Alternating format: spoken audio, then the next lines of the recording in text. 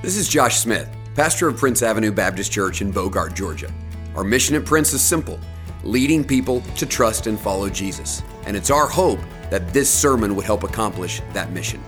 For more information about our church, visit us at pabc.org.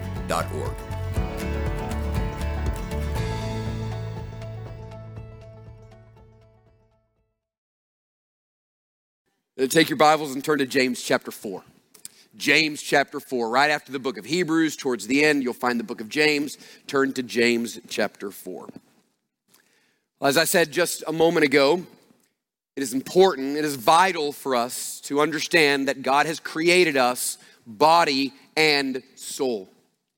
In Genesis chapter 2, it says that God created man out of dust, and then he breathed life into him, meaning that there is a body that was created and then a soul that was put in by the very breath of God. All of us have a seen part and an unseen part. We have a material and an immaterial. We have an outer person and an inner person. All of you are body and soul. Now in America, we are obsessed with the body. Obsessed.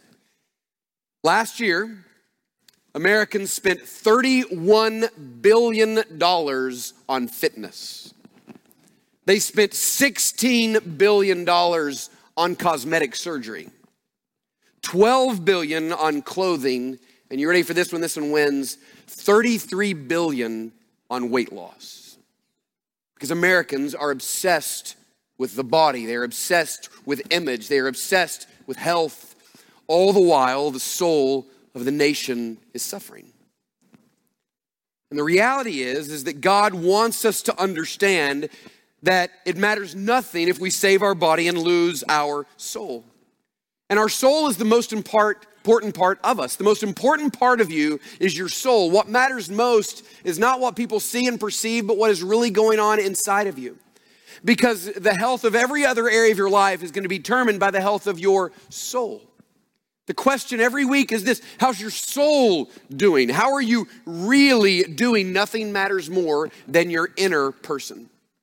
And yet, that area which matters most, that area which is determining everything else in your life, is also the area which seems to get the least amount of attention from any of us.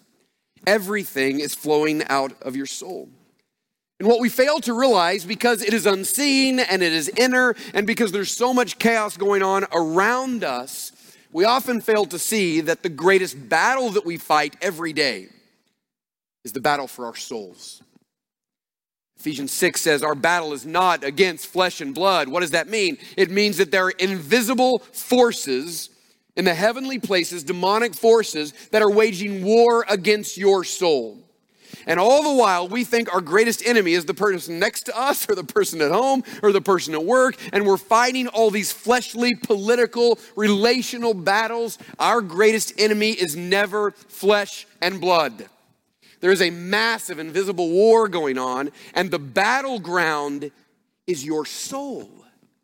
It's not somewhere out there, it's right in the soul of every human being. This is why 1 Peter 2:11 says this: our flesh is waging war against our soul. There is a massive battle going on for your soul. And as I quoted a minute ago, Hebrews 13:17 says this: God has given you pastors to care for your soul. So that's why this morning, before we, Lord willing, in the middle of February, get into an extended study of the book of Hebrews, we want to spend some time talking about our souls. More specifically, we want to talk about the enemies of our soul. What are the things that are destroying our soul? And I said this to you last week, but I want to get this in your mind. These are going to be 4 heavy sermons.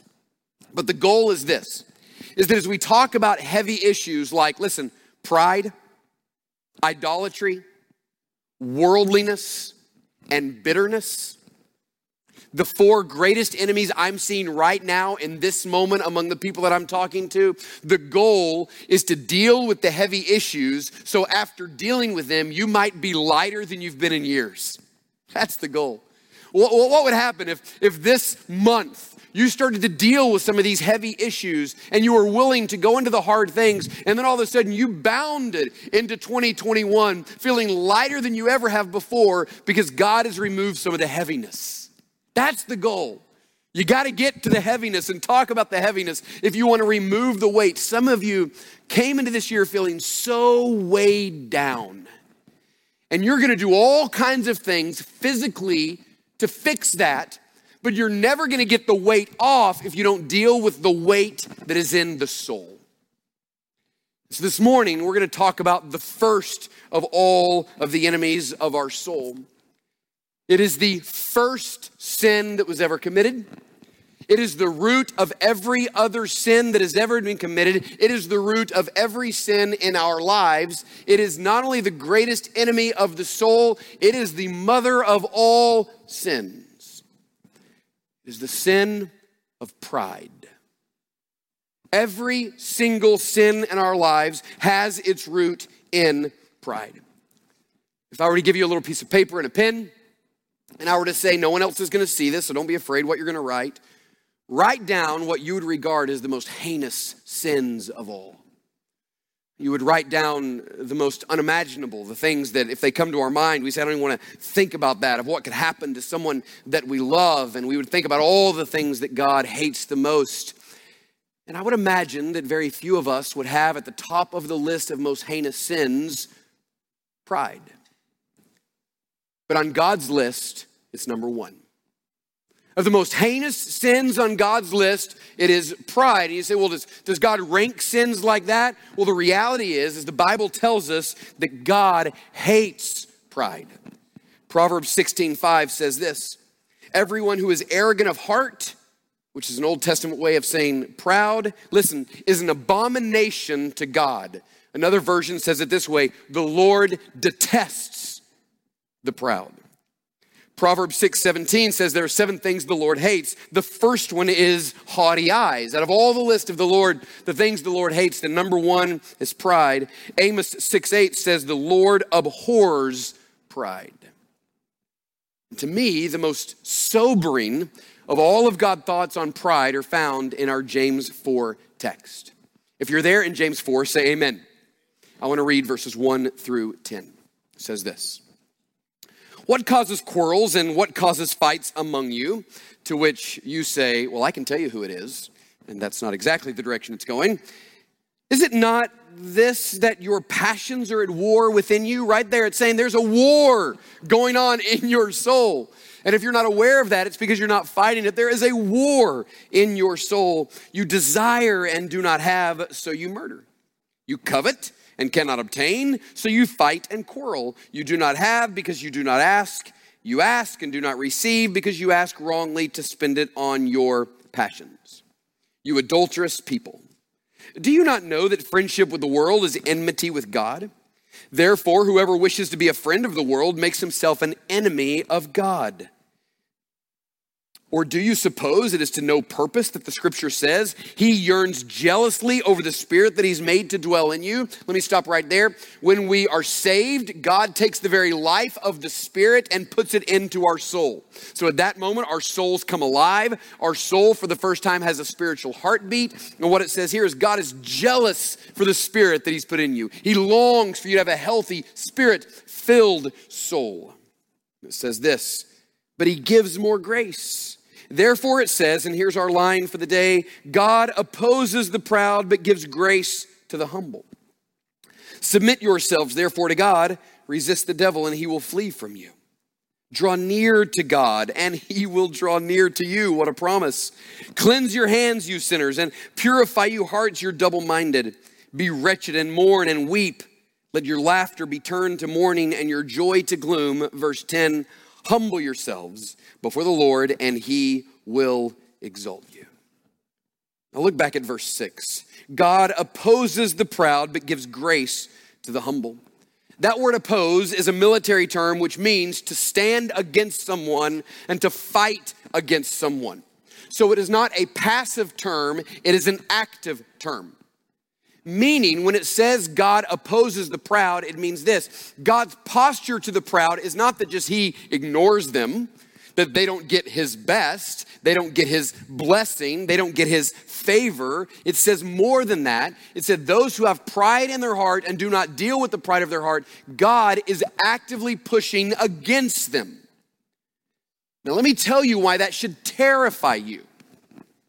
Because everything good you want to see happen in your life is going to happen by the grace of God. Every relationship you want healed, every sin you want to overcome, every hope and dream that you have for what God can do with your life, all of it is only going to happen by the grace of God. But if there is still pride that is not dealt with in our hearts, if it is a battle we're not fighting, it's not just that you're not going to receive those things, it's that the very God himself is going to be opposed to you. Does not that terrify you? It says, but he gives grace to the humble. Meaning that when we fight our pride and we get humble before God and others, what happens is then the very help of God and the mercy of God and the grace of God and the empowerment of God, all of his power, all of his resources are at our disposal. It is almost as if the very wind of God is moving you as you get humble. So this is what's at stake. What's at stake in this message is everything you want to see God do in your life. Everything. And the more we get humble, Psalm 51 makes this clear. It's the contrite of heart in which the Lord blesses. And if we want to see God do anything in our lives, then we must deal with the issue of pride. The reason that pride is so serious and the reason God hates it so much is because of this simple statement. God hates pride because pride loves self more than it loves God or others. Listen to that. God hates pride because pride loves self more than it loves God and others. So what God is saying is this: what I require of you is a love for God and a love for others. I'm asking you to give yourself to the Lord and give yourself to others. But pride says, instead of that, I'm going to love myself more than I love God and others. Now, the greatest difficulty of thinking about pride and understanding pride, and I'm here to tell you the greatest difficulty of preaching about pride, is that it has countless manifestations. It's just kind of hard to get to the root of what the issue is. I began my week on Monday afternoon just writing a list of all the manifestations of pride that I could think of. And I started by thinking of all the ways I see it in your life. You know, I just thought this would be a good way to start. And I just started writing down all the pride I see in your life. And then I got to the end of that page and told Andrea this week I was just kind of in this funk and depression on Monday and Tuesday because the next page was all the ways in which I see pride in my own life. It's just easier to start by pointing it out in someone else's life, which is pride. The manifestations are endless. I mean, it really is. There are countless manifestations of pride. And here's what happens. We have all these things in our life that we want to fix. We hate the way in which we speak harshly. We have a critical spirit. We're judgmental. We are bound with greed and insecurity and anxiety and lust and addiction. And we try so hard to fix those things, but the reason we're never going to fix those things is because we're grabbing the fruit and not the root.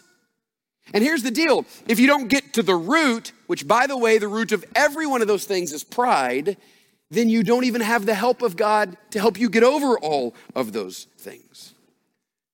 I read an article from a Christian counselor who said the most difficult thing about counseling, particularly marital counseling, is that a couple walks in and one of the people that's walked in is there because they know their spouse needs to be fixed. The counselor says, I will listen for a while and I will hear everything they say. And then once they're all done, what I will immediately do is point out that the real issue in the relationship is all pride.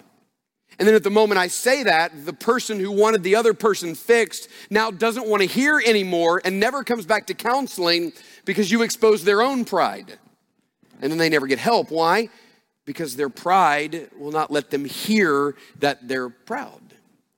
And what do you have? God opposing them. They're never going to get help. That everything is rooted in pride. One of the most helpful things I read this week is Jonathan Edwards, some 300 years ago, wrote a sermon on pride, and he wrote what he thought were the 7 greatest symptoms of pride. Listen to how revealing these are. Just listen. The first is finding fault. Finding fault in other people, constantly pointing out the faults of other people. This is what bullies do, by the way. Bullies will often, with their words, find fault in everyone else because it takes the attention off of their own faults. A harsh spirit. Speaking and acting in a way that is harsh. Superficiality. I would have never thought of this, but think about this. Someone who always lives superficially and will not let anyone else in their life is doing so because they're terrified of what it's going to mean to themselves if someone finds out who they really are. Defensiveness. A wall goes up when anybody says anything critical. Presumption with God, meaning there's no humility with God. There's no thankfulness to God. Listen to this one. Desperation for attention. And the final one is neglect of others. You see, what happens is when we're proud, we think everyone should be serving us, and we don't get served the way that we think we should, then we begin to withhold our service and our affirmation, and we neglect the good of others because it takes humility to serve someone else. There are countless manifestations in our life of pride. It comes up every moment of the day. But the real question is this: what is the root? How is it that we grab a hold of pride and see it for what it really is? So let me try to explain it in a couple of ways. The first way is this. Listen to this. Pride is self-centeredness. Write that down. Pride is self-centeredness. Pride is rooted in a love and obsession with self. It is thinking more about yourself than you do about God or others. And so God saves us so that our minds might be changed into looking at others and God and serving them above everything else. But the pride in our own heart wants to serve ourself. Listen to this. It is manifested in the need to be affirmed, a constant need for affirmation, a need to be noticed, a need to be seen, a need to be heard. Listen to this. A need to be respected, a need to be honored, a need to be served, a need to be appreciated. I just need all of these things. I need you to recognize what I do. I need you to appreciate me. I need you to realize how difficult it is for me. It's all self-centered. Now, this is an important distinction. This is not just manifested in those who think highly of themselves. It is often most manifested in those who think lowly of themselves. See, someone will often walk around and they appear to have a humble spirit because they don't want to bring any attention to themselves, and they kind of maybe walk with their shoulders slumped and their head down. But the reality is the reason they may be doing that is because they're terrified of anyone knowing who they really are. And if they just be quiet and don't say anything and don't ruffle any feathers or do anything that would cause any conflict, then the reality is that they're going to stay safe inside. But the truth is they're still consumed with self. They're just consumed with self-preservation. But it's all still self, and it doesn't matter if you think too high of yourself or too low of yourself. The problem is you're just thinking too much about self. It is a constant centeredness on self. I think one of the ways this manifests itself often in those who might appear to be more humble, and I see this a lot in men and fathers and leaders, is passivity. You see, if I'll just not deal with an issue, then I protect myself from ever being exposed. I protect myself from someone not liking me. And so if the whole goal is self-preservation, you will never do the hard thing because you're just consumed with making sure yourself is protected. Let me tell you one of the ways in which we see this self-centeredness the most, and this right here is going to be one of the most important applications for many of you. Listen to this. Social media is crack for pride addicts. Social media is crack for pride addicts. Because you're posting things in order for people to have a perception of you, and then you're consumed with who likes it and who says something about it. So you throw something out there and wait and hope that someone says something about it. And then, let's say you stop posting and just stop looking. You know what else social media does for you? It allows you to look at how bad things for other people are. Like I heard someone say one time, the only reason they look at social media is to see how out of shape people from high school are. So what they do is they get on, not worried about how it makes them look, but just with a judgmental spirit to look down at anyone else. And some of you are starting a 21-day fast tomorrow. Some of you, the greatest thing you can do for your humility is just completely stop social media and not be concerned with what it looks like and how you look on it. Either way, the reality is pride is just our consuming thoughts of ourself. But the next one is this. Pride is not only self-centeredness, pride is self-deception. This one's a little more subtle. Write this down. Pride is self-deception. It is thinking you are something that you're not. And it's seen in Romans 12:3, where Paul says this. I love this. Such a great statement. It's such a gentle way to say something rather harsh. It says, do not think more highly of yourself than you ought, but think with sober judgment. In other words, you think you're this, and you think you deserve this, and you think everyone else is the problem. Well, you are self-deceived. You're not what you think you are. You don't deserve what you think you deserve. And the biggest issue for us is we live in a time in which everyone wants to tell you that you're a victim. And every problem in your life is caused by what someone else has done to you. And listen, in a few weeks, we're going to talk about bitterness and resentment and how people's actions against you can affect you. But the reality is, you can't fix that, but you can fix the pride of your own heart. And the message today is you got to love yourself more. You got to take better care of yourself. You got to have greater self-esteem. You just have to deal with yourself more. Give yourself more. Think about yourself. Give yourself some more permissions. This is deeply rooted in this victim mentality, and it's complete deception. See, the problem is that when you're so deceived in thinking that everyone is someone else's issue, you can't see your issue. You say, well, how do I know if this is me? Well, let me tell you an easy way. If right now you're really hoping the person next to you hears this message, you're self-deceived. If right now you're wondering how in a passive-aggressive way you can send this message to someone else and say, well, it's not for you, it just really ministered to me and I thought you'd want to hear it, but really you're thinking to yourself, they desperately need to hear this, and if they got this, it would change my life. You're self-deceived. This is real. What happens is that pride tends to make us think that we're something that we're not. This may be the biggest battle that Jesus fought with the Pharisees. Luke chapter 18 gives us the great example of this. It says there's a Pharisee and a tax collector that both go into the temple. And the tax collector, understanding that he has no standing before God and deserves nothing, gets on his face before God and says, God, I'm nothing. Be merciful to me, a sinner. I don't deserve anything. The Pharisee walks into the temple, sees the tax collector and prays this, God, I'm so thankful I'm not like that man. And here's what it says. The tax collector leaves on his road to heaven. The Pharisee leaves on his road to hell. Because his pride has made him think he's something he's not. He is self-deceived, and he will be self-deceived all the way until he dies in eternity without Christ. It is self-centeredness. It is self-deception. The last one is this. Pride is self-sufficiency. It's self-centeredness. It's self-deception. It is self-sufficiency, meaning it is living as if you don't really need God or others. Now, none of you would, I wouldn't imagine, many of you would say that you're atheist. But we live as practical atheists, meaning we just don't pray that much. We don't ask for help from God or others. And what we're doing is we're thinking that we're self-sufficient. So one of the reasons we won't ask for help from others is because it makes us look needy. And we don't often ask for help from God because we think we can handle it ourselves. So pride is most often seen in how much or how little you pray. Do you recognize every day that you need God?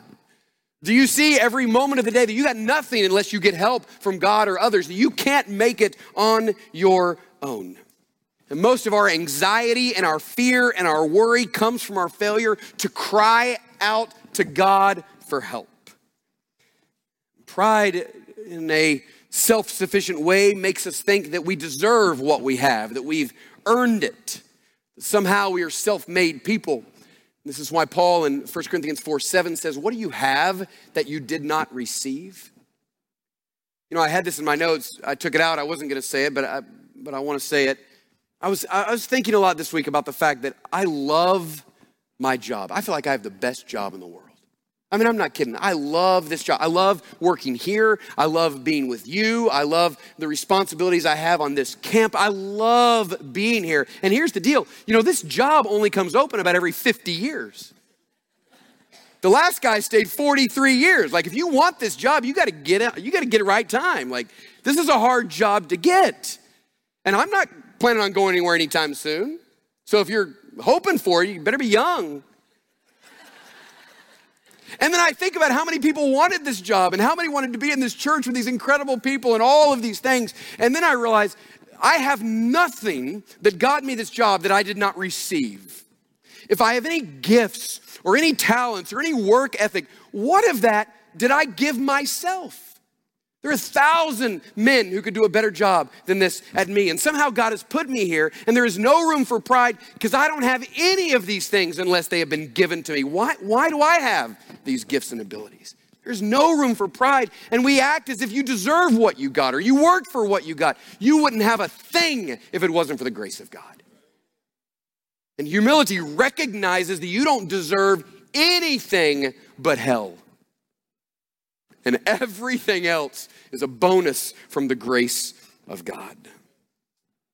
It is self-centeredness, it is self-deception, it is self-sufficiency. I saw a while back a simple illustration of the difference between pride and humility. I think this will help us see it in a clearer way. Humility is basically taking the spotlight of our life and pointing it to the cross. Humility says this: if it wasn't for what happened right there, I would have nothing.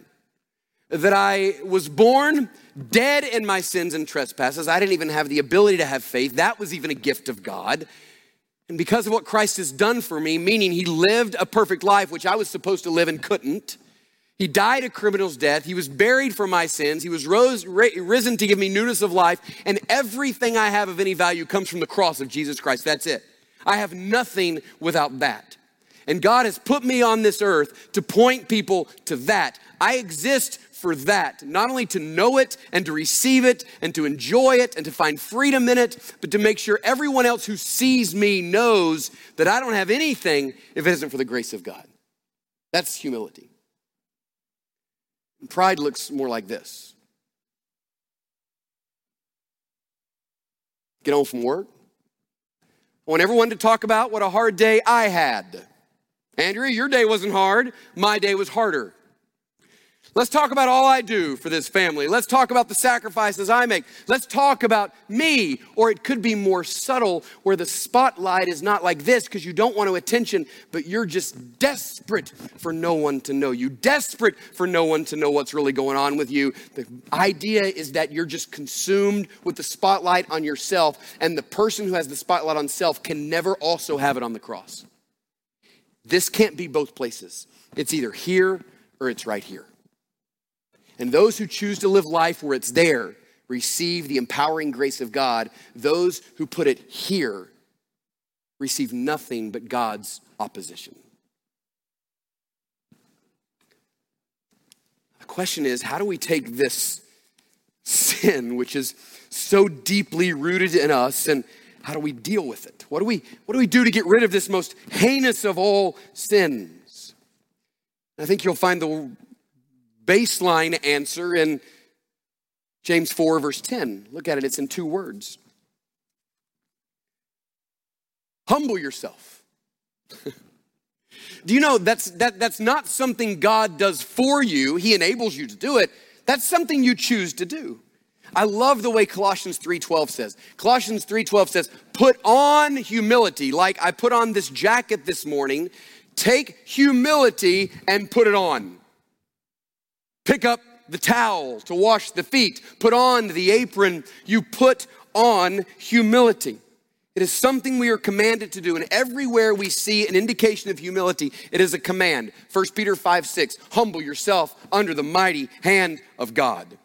James 4, humble yourself. Philippians 2:3, don't do anything from selfish ambition or vain conceit, but regard everyone as more important than yourself. Stop looking out for your interest, but look out for the interest of others. This is a daily, moment-by-moment choice you make to turn the attention away from self and on to others and on to Christ.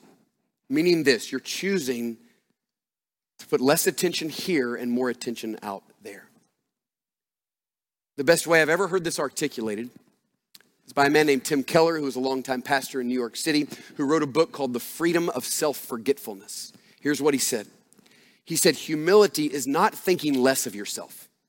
Humility is thinking of yourself less. In other words, I'm not calling you to think you're bad and you're nothing but a worm and you deserve nothing. No, part of my goal is to help you understand who you are in Christ and all that God has given you. God has done more incredible things in your life than you can ever imagine. You are valuable to God. You don't need to think less of yourself. You just need to stop thinking about yourself so much. And what Tim Keller says is there's such a freedom when you get to the place where you're not just constantly consumed with self. When all of a sudden the spotlight of your life begins to be turned upon Christ and upon others, that's where the freedom is. Now, how do we begin just on a practical basis cultivating this? I want to give you some practical suggestions for today, this week, right now. How do we begin to put on this humility? Write these down. We'll go quickly. The first one is this, is that you be a servant. You be a servant. It says in Mark 10:45, Jesus did not come to be served, but to serve and to give his life as a ransom for many. So when we talk about all the ways in which we want to be Christ-like, the first one is this, is we consider ourselves of no value and everyone else, Philippians 2, is more important than ourselves.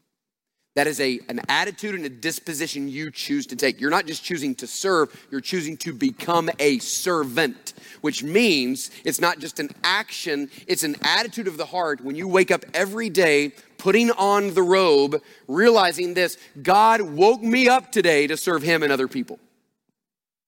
And even if no one else blesses me, I'm going to bless them. If no one else serves me, I'm going to serve them. It is taking this position of a servant. In John 13, when Jesus was preparing to leave his disciples, the last display he gave them is bringing them to an upper room, taking a basin and a towel, and washing every one of their feet, and then saying this, what you need to go do so the world knows that you're a true believer is you go serve them like I just served you. You pick up a towel, and you don't do it so that someone else washes your feet, you just wash feet. You just serve. This is what love looks like. And we cultivate humility where we choose every moment of the day to live as a servant. I exist for the benefit, the blessing of Christ and others. The second way is this. We affirm others. I want to plead with you to write these down and practice these this week. To affirm others. Every day we find the good in others and we say it to them. Proud people cannot bless others. They withhold blessing. They withhold affirmation.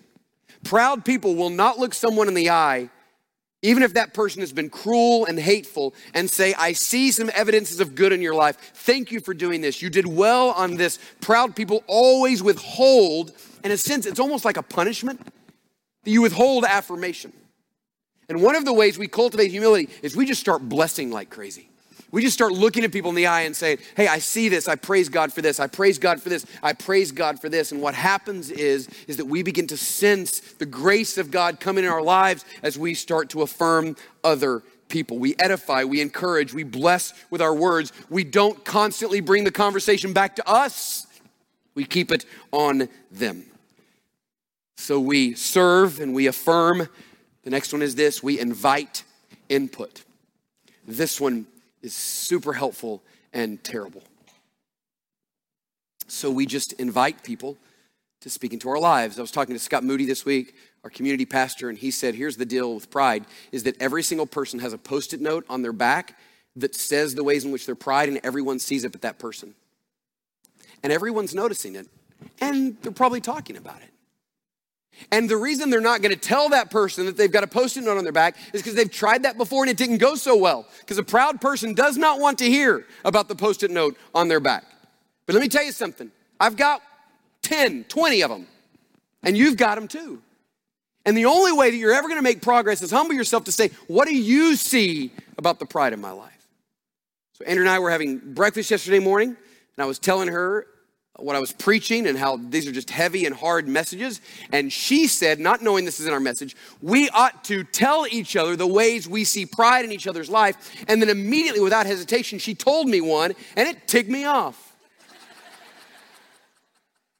Like, I'm not joking. We laughed about it last night. Like, it was easy. Like, there was just one right there. Like, she didn't think or pray about it. It was just there. And she was right, and immediately everything in me went, you're the one with the, Oh yeah, you do that twice as bad as everything. Like, I couldn't believe how in that moment, everything in me was like, oh, it's pride. Listen, you have to invite that, and then you got to shut up and listen. And recognize that you can't see the Post-it note on your back, but they can. So don't think it's not there, it's there. And one of the greatest things that some of you need to do this week is look to someone who knows you best in the eye and say, not in hopes that they give you the opportunity to, but say, what do you see in the manifestations of pride in my life? The last one is this. We not only be a servant, we affirm others, we invite input, but here's the last one. We get on our knees before God. Our posture before God matters. Our posture in worship is a reflection of our heart. So sometimes when we sing, I will do this, and I'm not doing that in hopes that you see me. It's just God sometimes in my life as we sing will call me into a fresh surrender. Lord, everything I have is yours, and I want to give myself more fully to you. And sometimes we will bless the Lord, and we'll lift our hands and just blessing the Lord and say, Lord, thank you so much for what I've done. And in the same way, we go to certain sporting events and we just get affectionate and excited. Sometimes in worship, we just get affectionate and we love the Lord. And it is really humbling to get on your knees before God. It's humbling because, see, here's what happened. When you get on your knees before God, you're saying, I don't have anything. Like, I don't have anything. Everything I have, it comes from you. And God, if I'm going to have anything today, I need you. And I'm proud and I'm arrogant and I need you to break me. And I'm coming here in this posture to say, Lord, I need you to give me what I need to make it today. One of the reasons God has called us to pray on our knees is because it's just a constant moment by moment reminder of just how desperate we are for the help of God. What God wants to do in this moment in our church and in your life and in your marriage and your friendships, he wants to break you. Literally, he wants to crush you with the realization of your own pride because it's in that moment that he fills you with himself. It is in that moment when you get his grace and his help and his power and all the things you've been longing for start when you get humble before God. Let's bow our heads and close our eyes this morning if we would.